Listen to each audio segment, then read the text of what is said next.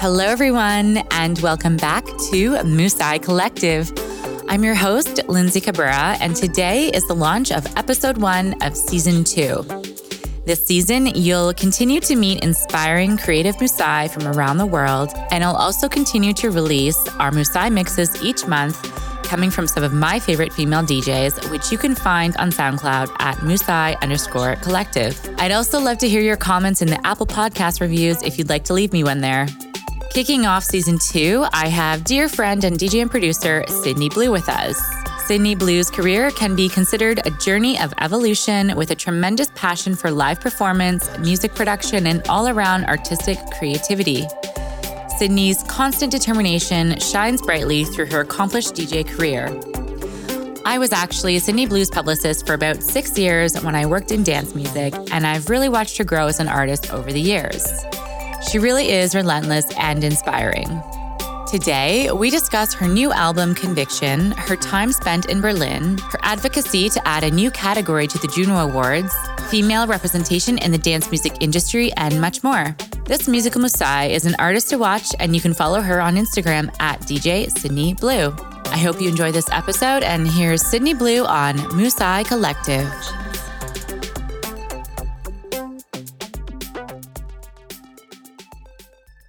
Hi, Joe. Thanks so much for being on the podcast today to kick off season 2 of Musai Collective. How are you? I'm good. Congratulations on season 2. That's awesome. Thank you. So just to give everyone the 411 on how we actually know each other, I actually was Joanne's music publicist for about 6 years, which is crazy. Like, I don't even know where the time went.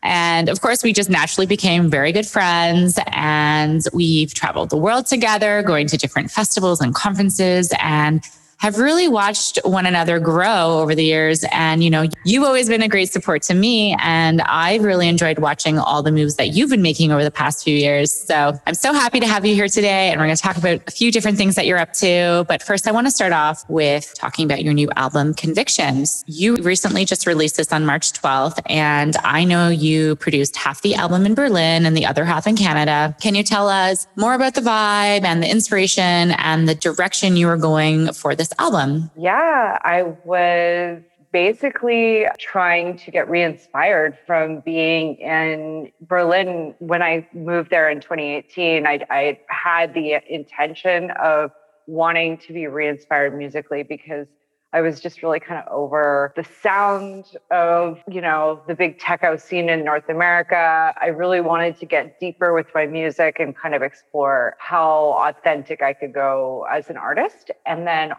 I basically went to Berlin in late 2018. After I got there, I immediately got into the studio because I was going out all the time and I was getting really inspired from the clubs that I was going to.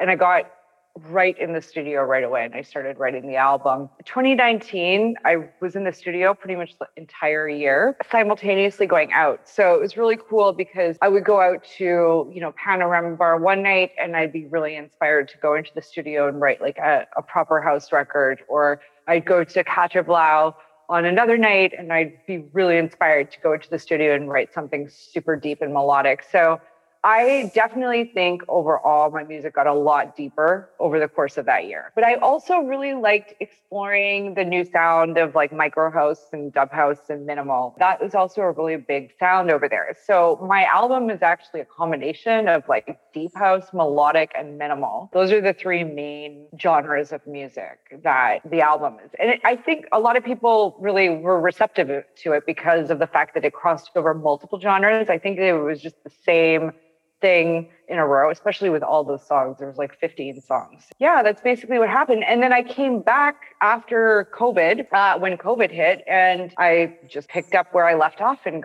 made a little makeshift studio here in Canada. And I kept writing because I had to finish it. Yeah, I'm really happy with the way that it turned out. I definitely think that it is a way more authentic version of me, that album, than anything I've ever done. I'm really proud of the music more than any other music that I've made. And I'm just really excited about the result because it's been really well received. Yeah, congratulations. I've been seeing tons of press happening with this album, and It's funny. I remember when we would have we'd have so many conversations about, you're like, I think I'm going to move to Berlin. And I'm like, you should totally do it. And this was a big dream of yours to go there and further your network and your career opportunities.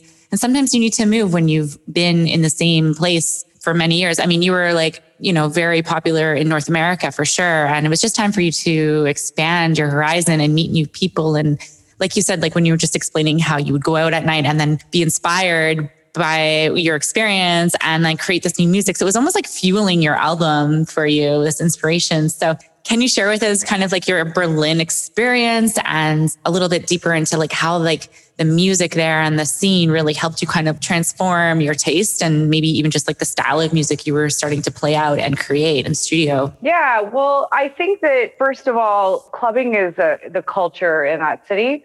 And so I find that with Berlin, it's a way more accepted thing to go out all the time.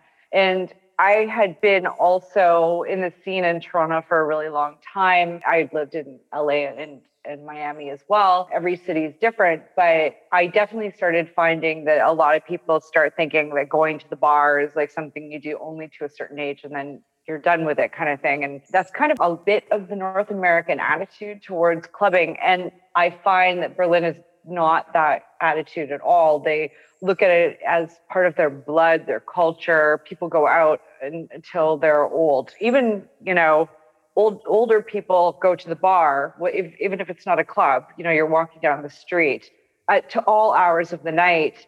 In Berlin, it's just one of those cities that is constantly alive with the nightlife. I felt less bad about myself going out every weekend again.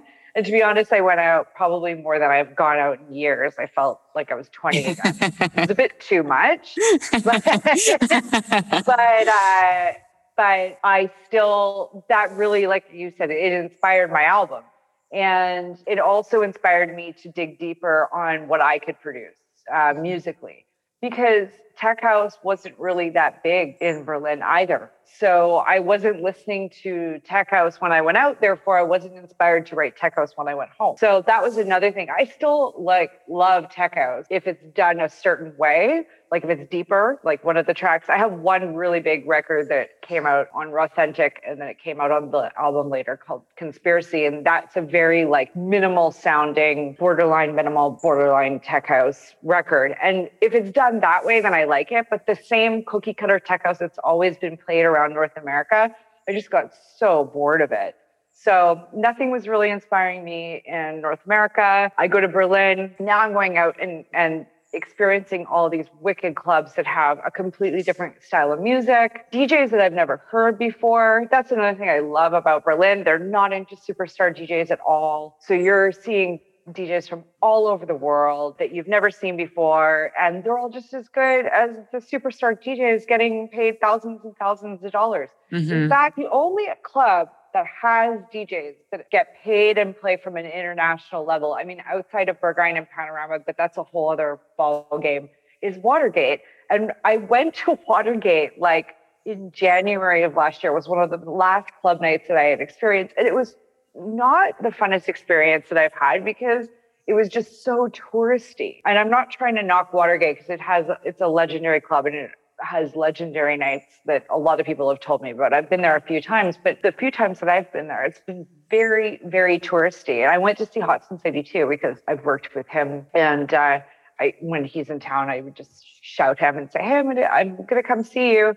So yeah, I went there and it was just a really weird touristy vibe. So I really like the authentic, Berlin clubs like Katerblau, Sisyphos, Wilde Renate. What an incredible club that one is too. And Panorama Bar and Berghain are good too. They are their own kind of animal, but I really love the authentic Berlin club life. It really, really inspired me musically. They're not looking to anybody else either to try to create the sounds. They're being authentic with themselves. And I like that.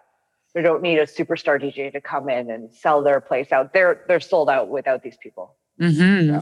I was just, as you were explaining all of this, I was getting flashbacks of summer of 2019 when we were in Berlin, you were living there, and our friend Omar and I, we all went out that day. We started at Sisyphus for the afternoon. That was so much fun. that DJ. Yeah, The Journey. Yeah, those guys. Or it was just him, right? They're a duo, but it was just one guy. There's two. Right? So that was so fun. Outdoors. All day we were there. And then we ended up at Catterblau for the end of the night. But it's, those are two, I think those are two of my favorite spots for sure. And that was just so great. Just got that feeling. And I started playing Sisyphos towards the end of the year. I finally got my first gig there, and I've had a set that garnered like 10,000 plays on SoundCloud, the set that I played at Sisyphos. So nice. Yeah, I can't wait to go back and play that club again. It's an incredible space. I know. I'm like craving that. That's just like a whole different experience going to Berlin, and like you said, just like the lifestyle, the culture, it's accepted. And you know what else, when you were saying, this North American mentality of like getting old, I say in air quotations, it's like, why can't I dance as long as I want to? Why can't, I think there's just such a social stigma on like seeing old people. What's old? What is old? Old is how you feel. People that's just a number. So if you feel young in your heart, in your spirit, and you want to go dance to some techno music, you go. And I feel like there should be discrimination. I'm like thinking, I don't want to stop dancing. I love dancing. Never. Exactly. I love it. I don't like it either. I don't like it when people say, we don't go to the bar anymore. I'm like, shut up. You're 30 years old. Hello, get a life. It's a place to go and socialize and buy drinks and talk to people. Like, and you don't want to go to a bar with a bad crowd. I will say like the clubs that we're discussing right now, the thing is the music that is being played, it's actually art. So it's an experience. Yeah. So I will say, yes. Okay. I don't need to go downtown Toronto to King Street to all those like bottle service bars. Yeah. That's not my thing. It's not your thing. I know that. This is a whole different subculture. So I understand that from that point of view, I guess. But I mean, people need to understand that like, this is truly an art experience, and it's such a beautiful community. So I am never going to stop dancing. No. So anyways, okay. Well, thank you for sharing. So I want to talk and shine some light on something that you've been quite passionate over the past few years, which is creating a new category for the Juno Awards, which everyone is Canada's Music Awards. So you've been working tirelessly with a few partners to add a new category called the Underground Dance Single of the Year. Can you share with us, what exactly this took to do to get all of this together, the proposal and the process, and, your insights on this experience and like where it's at now? Sure. I have had such an experience putting this whole thing together. It's been the hardest I've worked on anything in my life, probably. I will say that to start. The issue with the Juno Awards in electronic music right now is the fact that they have not been representing underground dance music at all. They basically completely cater to EDM in their two electronic categories. Electronic Album of the Year is a bit better than Dance Recording of the Year. Dance Recording of the Year is just like 100% EDM commercial. Any kind of commercial dance music. Sometimes it's even pop, really. And then you've got Electronic Album of the Year, which has some cool artists. Like they just nominated Bob Moses this year, and Caribou's in there. I mean, still, those guys are kind of commercial now too. But I mean, it's a lot better than some of the EDM that's happening in the other category. But still, for the most part, vocals, commercial, not looking at all at non-vocal records. This is the way that these two categories are. There's a lot of reasons for that. One of the reasons is because of the people voting. They often choose people who are working for major record labels, making for major mainstream radio, and they often cater to a commercial sounding record because they don't understand, say, a techno record because they don't work in the underground dance industry. I was on the committee in 2015 and 2016, and I noticed that all of the records that were being submitted were mostly EDM, and the few records that would get submitted that were underground would never get a nomination, thus leading to less and less submissions in the underground world. And basically the big issue is that nobody from underground dance is submitting at all. Especially towards the end of the time that I was on there, that I witnessed, it doesn't seem like anybody is submitting anymore. And then also they're leaving out half of the industry and they're not even noticing it. So what I ended up doing was I talked to some people who were in my committee at that time, and we discussed going to the Junos with a proposal that represents the other half of the electronic music sector, the underground electronic music sector. And it would be like to just have a category for us. And so we talked to the industry, asked people if they would be into submitting letters, what they thought of this situation. Do you think it's a good idea that we get our own category? Everybody was really excited about it. Everybody submitted letters. We did a template. We handed in our first proposal in 2019. Then we started like going into these meetings with Karis, the people who run the Junos. They would tell us, okay, we need a little bit more data.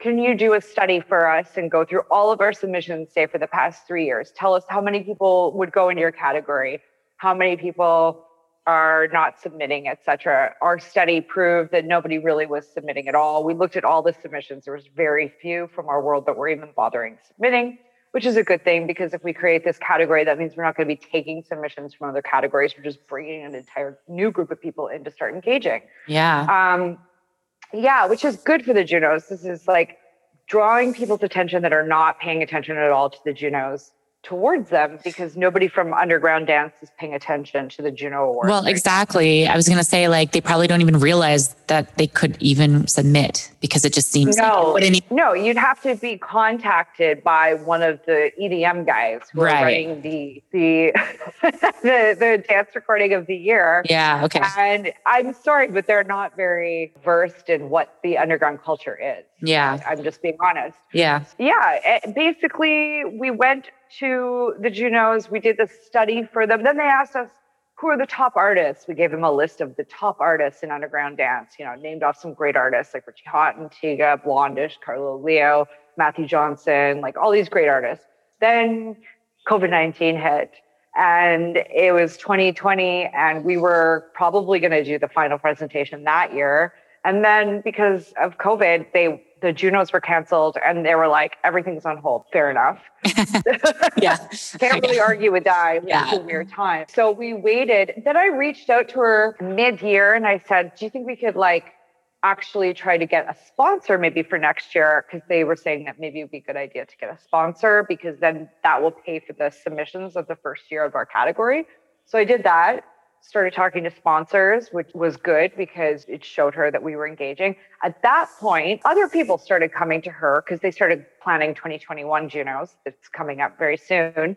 And a lot of the people from the categories started to complain about the fact that they were not representing underground. And she said, oh, well, there's this group of people that are submitting an underground proposal.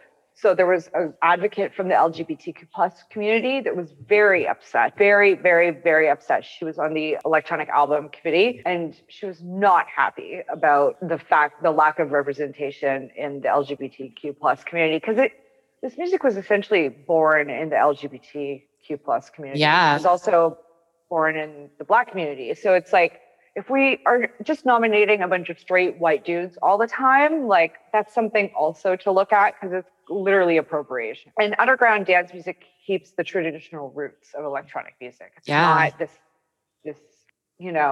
stem off of EDM that's happened. It's what it was at the beginning. Yeah. And so that's another thing that we talked about in our presentation a couple of weeks ago. So we got the LGBT people involved with us. And then we had a Francophone person say the same thing to them. And she started complaining. And they said, oh, well, I just introduced you to that. The girl from Karis got us all together. And all these people that started complaining on their own, they just started joining our team. Amazing. To build our team even more, to the point where in January, we were told that we were finally getting the opportunity to do our final presentation. And we just did it. And it went really well. We had to talk to the other categories about how we were all going to work together. It ended up working out. It was a little bit of a hassle with one of them, but it all worked out. And then by the end, we had our final presentation, in which I did a slide presentation and went through every single point of why this category matters. We submitted 602 songs or something like that. Oh, wow. Songs that would go in our category. We gave them names of artists, festivals, everything. We even made a takeaway document on top of the 210-page proposal of just data. Yeah, I don't think I've ever, it was exhausting, man. It was a lot of work. I am going to be the chair of this category if it comes into play for next year. We're finding out literally any day now. They told us like on Friday that they had to go back and do a little bit more research. I don't know how much, like, where what you're else? going to go find this. What else is there to do? Yeah. Yes. Oh my God. But I'm just like crossing my fingers and whatever. I honestly don't know what I would say if it were a no, but I mean, the girl who's been helping us from the beginning, she really wants it to happen. So I believe that she's going to hopefully, help push it, but it's ultimately up to the board members. And these are people that, the heads. And these are people that don't know anything about electronic music. So it's ultimately, how well did we present this to these people? And do they care, like we still don't have the streams, say, that a pop EDM artist is going to have, or a pop artist in general is going to have. Like, I'm sorry that we're not Justin Bieber. We never will be. We don't want to be. Yeah. But does that mean we shouldn't have an award? I don't think so. Yeah. So it's still, all these artists work just as hard, So we deserve to have an award for these artists. Absolutely. I want to say I'm just so proud of you for all of this. You've really spearheaded this, and you had the right team with you alongside. And like, I really hope this works out. We have to celebrate somehow, if and when. Oh, we will. We're celebrating. You all fly down to the Dominican Republic. So that's incredible. And I think, sometimes like people know something is missing, but no one wants to do anything about it. So the fact that you were like, no, fuck this. This is ridiculous. Why isn't this happening? Yeah. What do we need to do? And you did it. So good for you. Yeah. Finger snap. Literally. Sassy. I don't think I could have, Mark Coyle said to me the other day, who was my partner in this whole thing. He was like, you have left no stone unturned. And I was like, it's true. I have. He's like, if we don't get it, it's not our fault. Yeah. Like, you've literally done everything here and provided all the data, all the insights, the proposals, the letters. Incredible, really. Late night working on this proposal, with, no guarantee of anything. So hopefully, and the designer too, she's awesome. This girl named Jacqueline. She's just this girl who came out a lot to my shows, and she volunteered. Actually, Jacqueline. Oh, Jacqueline. Yeah. She's great. Yeah, she volunteered to do all the artwork for us. Oh, that's so nice. Free, oh, wow. Which, and she did it voluntarily because she knew it was for such a good cause. And so, I must give her my love, and I'm taking her out to dinner again. Amazing. For a second time. The next time I see her, every time I see her, I take her to dinner just for thank you. Well, hey, Jacqueline, we love you. Oh my God. Yeah, it was really, it took a group of really committed people that knew how important it was to all volunteer their time. Yeah, to make it happen. Yeah. Okay. Well, another movement, you're just so busy. Another movement you're passionate about is female representation in the dance music industry. And, of course, this industry is heavily male dominated. And I can only imagine your experience as a female artist over the years in the span of your career. And, can you share with us how you're trying to voice this to the public and make changes within the industry? Yeah, I have become passionate about this a lot just this year. I think because of the lockdown and COVID, I finally had a time to actually kind of think a lot over the course of the past year. We all have. So I decided to start talking to different people about record label representation, because I found that the record labels still have not changed in representation. It's gotten a little bit better, but not really. So I wrote an article recently, and I'm probably going to start a campaign with some heavy players in the industry that basically encourages male-dominated record labels to sign female artists and female producers. It really kind of kicked into play for me around Women's Day when I played on a really amazing lineup called Women in Music for Dirty Bird. And it was a 3-day event with all incredible female producers. And there's just so many excuses on why male dominated record labels are not signing females. One of them is, well, I just wait for, the demos to come to me. Other things are like, well, we signed that one girl and they think that that's enough. But ultimately, I watched that movie that Rez made. Actually, it's not Rez that made it. It's an actual filmmaker that made it. You should watch it if you have an opportunity. And it's about lack of female representation in the industry. And somebody said to me, like, when she first put that movie out, it came out at TIFF last year. Oh, great. That's all we need to see is like one of the most booked EDM DJs making a movie about not getting booked. And that's automatically what I thought too. Like, why is this really big female DJ making a movie about not getting booked? It's not about that at all. It actually starts out talking about how some incredible women like Delia Derbyshire and like these other women that I can't think of their names right now, but they were all incredible producers in like the 60s and 70s. They were some of the pioneers of actually making electronic music. There's another movie that's about to come out just about this alone.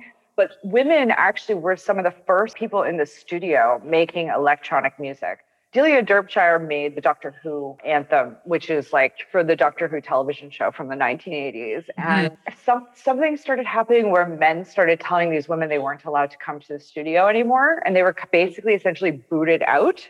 And then the men got in their position and then just completely took over to the point where it became very uncomfortable for a woman to ever get back into the studio. So just that whole piece alone really struck me because I was like, this is kind of how I feel. There's such a lack of, like, it was really nerve-wracking for me to get into the studio at the beginning at first as well. And I've had to work at it harder than I had to work at anything. I've always had to take little courses or different, I went to school for it as well. But I've always had to try to work harder at getting better at production because I just always didn't feel that there was a lot of good inspiration for me. And there wasn't a lot of people that were excited to help either. So after, watching that movie, I was just like, oh, okay. So now I see that actually if a male dominated record label, for example, just wants to sign all men and they say, well, we're not getting any female demos and, oh, we have that one girl.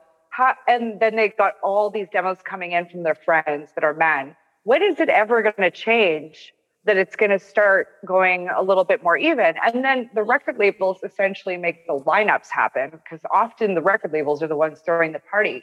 And like all these great media outlets like Beatport and Mixmag, they're doing all these campaigns to say like equal lineup at festivals and stuff. But like if the record labels don't change first and make it equal, how is it ever going to change at the top? Because ultimately it's about music production, right? It's very rare that a DJ in general gets big from just DJing. You get music from music production.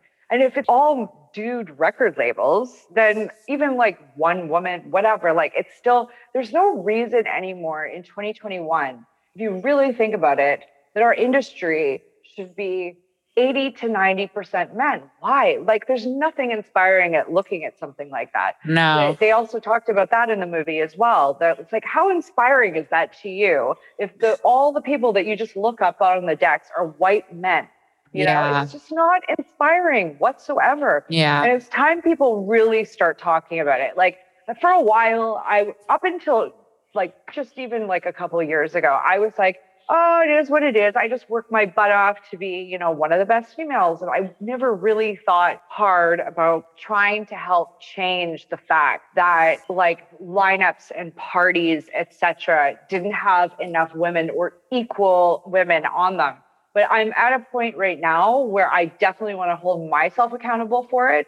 And then when I get back into throwing parties again, then I can start holding other people accountable for it for sure. I definitely will start bringing it up with my friends that are club owners, promoters, record label owners. Like I have no qualms about just saying it to everybody now because I don't want to play a party if there's two DJs that are going to be playing, like, let's say I go headline Coda one time in the future. And usually there's a DJ that opens for me and closes for me. I'm not going to do it unless at least there's one woman on it. And then the other can be a man. That's fine.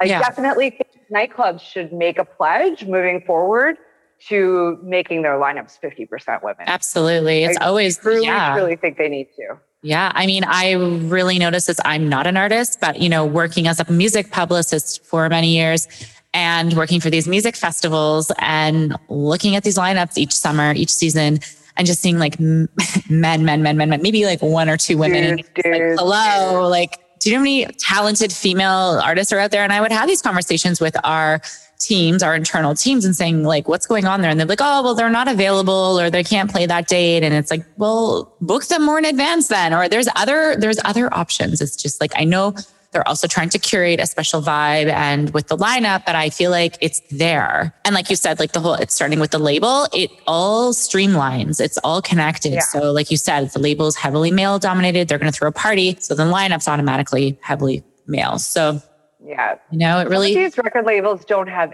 any women on them. Yeah. None. Mm-hmm. Like good labels too. Like, I don't know. Like it's just disappointing to see it. Like exactly. Like it's 2021. I can get it together. Them, but we won't go there. But like it's really surprising. Like why you have 0 women on your record label? Like how is that even?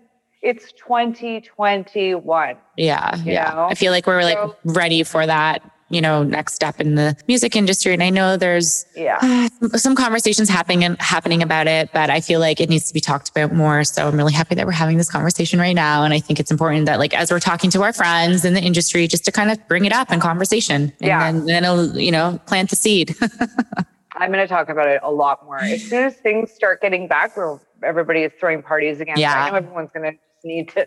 People have not made any money in a long time and haven't been able to throw a party in a long time. But once things get back to a little bit of a regular pace, I definitely think it should be a pledge that everyone should make. Yeah, just more of an effort for sure. Yeah. Okay, well, next I want to talk about the Me Too for the Music campaign that's running, which is a group of people in the dance music industry who are fighting for change in an industry that has been cloaked in sexual abuse from its infancy. So can you tell us a little bit more about the campaign and how you've been involved with it directly? So I got involved with it because DJ Rebecca reached out to me around the time that the whole Eric Murillo thing had happened. I am friends with Kristen, who came out and had to publicly talk about how she had been raped by Eric Murillo. And the whole thing was really traumatizing, I think, for a lot of women. Some women spoke about it, some didn't. I didn't really speak about it publicly. But for me, watching Kristen get abused and harassed the way she did, and she didn't even come forward about it publicly. Somebody outed her for it. And then she had to talk about it publicly,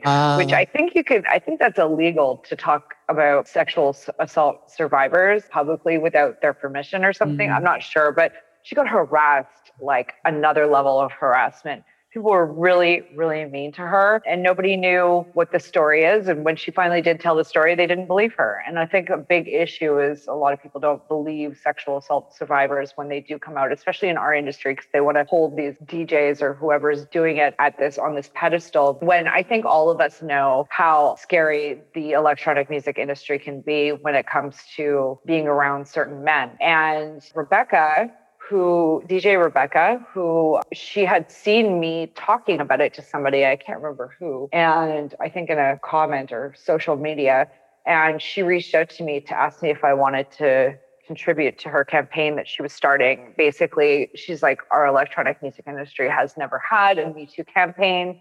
She's like, I think from, your comment and from all the other women that I'm friends with in the industry, we've all experienced some form of sexual harassment or sexual assault. And I think it's time that our clubs start fighting it. I think it's time that our industry starts fighting it, standing up to it and saying that we're not going to accept it anymore. And so I want to create a safe space for women to give testimonials, which is why she created the website. I contributed a testimonial anonymously. And I thought it was really important. I just think that that's another thing that it's high time that this came about, because electronic music, it's an incredible thing, but it's full of when, certain men get really messed up at a nightclub and they start feeling like it's appropriate to do certain things, touch a woman in a certain way. I just think that there needs to be a lot more pushback on that kind of behavior. Because I think in some places it's been talked about that it's unacceptable, but in other places it's just rampant. And I think as female artists too, just to be protected in the club and feel safe when we're going to a nightclub and not have a bunch of dudes around us, and just all these different things that can make us feel safer as female artists. So it's basically a pledge to make women feel more comfortable in this environment and feel safe about coming out about sexual assault, because women do not feel safe about coming out against sexual assault. I don't think women in general feel safe about coming out about sexual assault, but especially not in electronic music. Mm-hmm. So I think this is the first time that people have talked about it. I was super happy to help Rebecca and support her with the campaign. It's ongoing. It's continuing. I know she's starting a podcast right now about it, but I think it's important. Yeah, for sure. It's been, undercover for so long now. And it's like, oh, you don't talk about that. Or maybe the victims are like, oh my gosh, who am I supposed to talk to about this? And I think, like you said, for all women, sexual assault is terrifying, traumatic experience, but also like being in an industry, maybe you were a female DJ trying to come up in your career, and maybe there's like a, that whole Me Too exchange where like, I don't know, head of a record label is like, well, if you do this for me, then I'll sign you on my label or whatever. I'm not sure if that sneaky stuff happens. It probably does, but absolutely does. Yeah. So it's really nice that there's this platform here, and, the support is there, and, women can share their stories and help support one another. So that's really great. Yeah. I'll link this information in your episodes so people can check it out as well. Absolutely. And if anybody's had like a experience they want to share, you can do a testimonial without even if you want, it needs to be anonymous. It can be, or you can say your name. It's up to you. Yeah. But it's a good place to go. For sure. Tell your story. Yeah. Okay. Well, thank you for sharing that. I think it's really important that we talked about that, Now I want to talk about some of your muses in your life.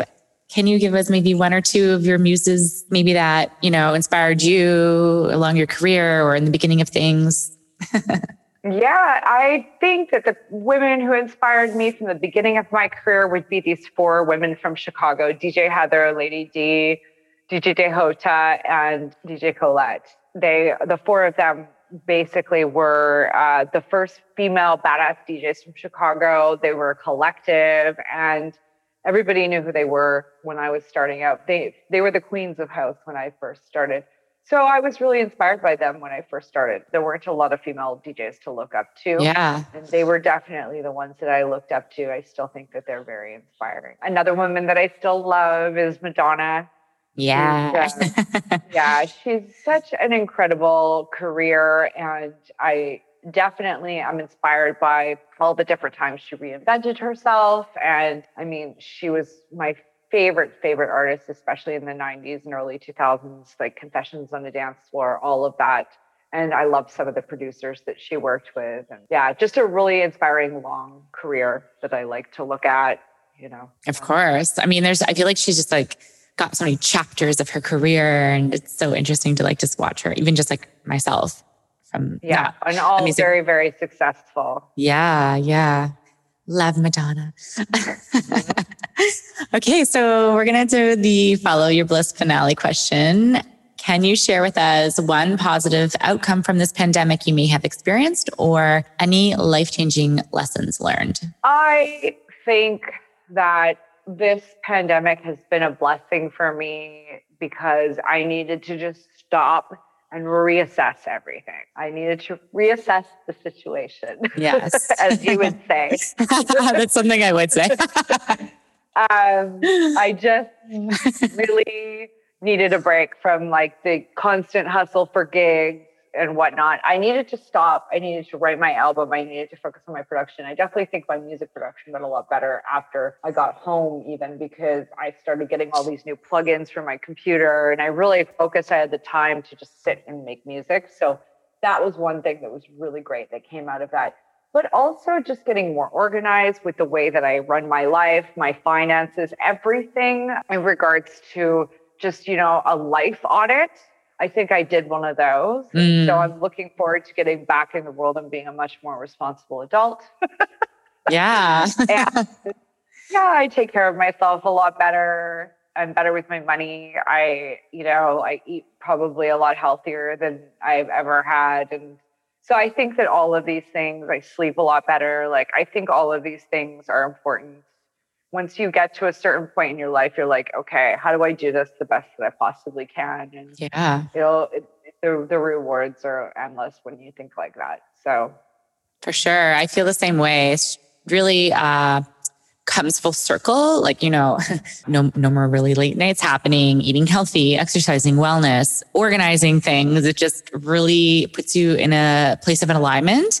So when you're aligned, you just feel like you can be more productive and like get things done, or maybe you have like more creative ideas happening, or, you have more energy to get in the studio or you've been, running your album campaign since March, and it's been like fire. Like, I was like, yeah, go Joanne, all the articles and the interviews and then the Juno stuff and everything else you're doing. So yeah. Damn. I'm not drinking either. That's another thing. That's a big one. Quit drinking. That's amazing. Yeah. So I was drinking almost every day, not like a lot, but like like having a beer, a glass of wine. Absolutely. And you don't realize that, that's not so good to do every day, but it's just a habit. Yeah. I wasn't doing it a lot. Like I said, I wasn't getting drunk every day or anything like that. I would have like a glass of wine, maybe 2 in the evening, a beer. Exactly. It's just like, if you do it 7 times a week, it's like, it adds up. It's just a bad habit. Once you break it, I took 2 months off completely. Nothing. Yeah. It takes like 2-3 weeks to break a habit. And then once I had done that, I wasn't going to go back to doing that every day again. No. Like, I had no desire to. Yeah. I do have drinks, but pretty much when I go out. Yeah. No. But how did you feel, or how do you feel? Just like way healthier? Oh, I feel completely different. And alcohol to me, I look and taste, like alcohol to me is a completely different thing now. Yeah. It's just not something I crave anymore. I agree. I'd rather have kombucha. Yeah, no, I agree. Of course. We're always on the same page. Yeah. Love it. Okay. Well, thank you so much for being here today and kicking off season 2 with me. I'm so happy that it's your episode. I was like, who am I going to have for the first episode of season 2? You. So thank you so much. And I hope everyone enjoyed this episode with Sydney Blue. You can listen to her album. I will link everything below. And Joe, I love you, and we'll see you in the future. Thank you. Love you too. Love you.